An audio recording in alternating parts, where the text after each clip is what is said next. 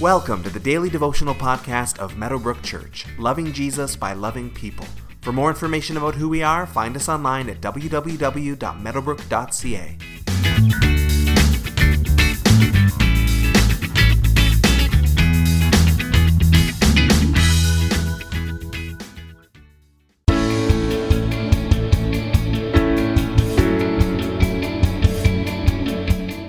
Spoken endlessly in this podcast about the judgment of God.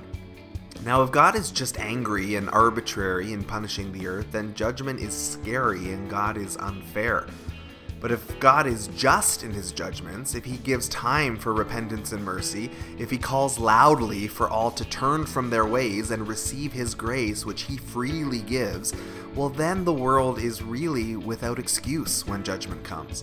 If the police officer says slow down or else you'll get a speeding ticket and we don't slow down and we get the ticket, the officer is perfectly right and fair. We have been warned and we have no excuse. Likewise, God has warned and is warning, giving time, calling for change, waiting patiently. So although his judgment comes and the weight of the judgment is huge, the people of the world are really without excuse, as God has been crystal clear about what is going to happen if they don't change. They are the ones choosing not to change, and so they are the ones choosing the judgment to come. This judgment continues in today's verses from Revelation chapter 18, verses 9 through 13. When the kings of the earth who committed adultery with her and shared her luxury see the smoke of her burning, they will weep and mourn over her. Terrified at her torment, they will stand far off and cry, "Woe! Woe to you, great city, you mighty city of Babylon! In 1 hour your doom has come." The merchants of the earth will weep and mourn over her because no one buys their cargoes anymore. Cargoes of gold, silver, precious stones and pearls, fine linen, purple, silk, and scarlet cloth, every sort of citron wood, and articles of every kind made of ivory, costly wood, bronze, iron, and marble, cargoes of cinnamon and spice, of incense, myrrh, and frankincense, of wine and olive oil, of fine flour and wheat, cattle and sheep, horses and carriages, and human beings sold as slaves. Once again, Babylon seems to be used synonymously with Rome and with the horror of Babylon that we've already seen in the book of Revelation. She is that great city representing the great empire that ruled the earth when John was writing his letter. There are 3 groups who lament Babylon's fall. The first are the kings of the earth who committed adultery with her and grew wealthy through her.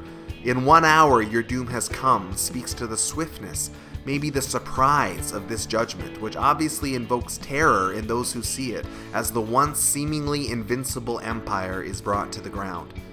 The second group who weep for Babylon are the merchants, those who made their fortune through her wealth.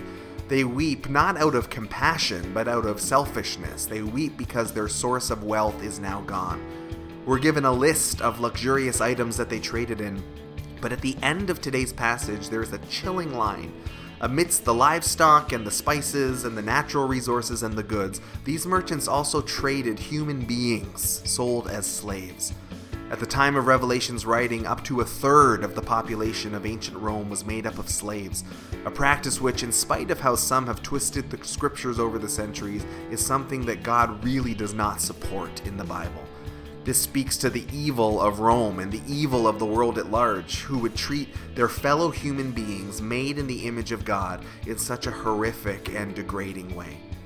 The final group to lament Babylon's fall we will get to in Monday's verses. For today, take some time to meditate on the luxuries listed in today's verses. Most of us are by no means wealthy, maybe by North American standards. Many of us sincerely struggle to make ends meet. At the same time, by worldly standards, North America is wealthy. With our healthcare and our infrastructure and our education, we have so much more than so many on this planet have right now. By worldly standards, we have much. So what does that mean for us as we see God's anger towards wealth in the book of Revelation? What does that mean for how we manage our own finances? And what might we do with this new insight as we move forward today?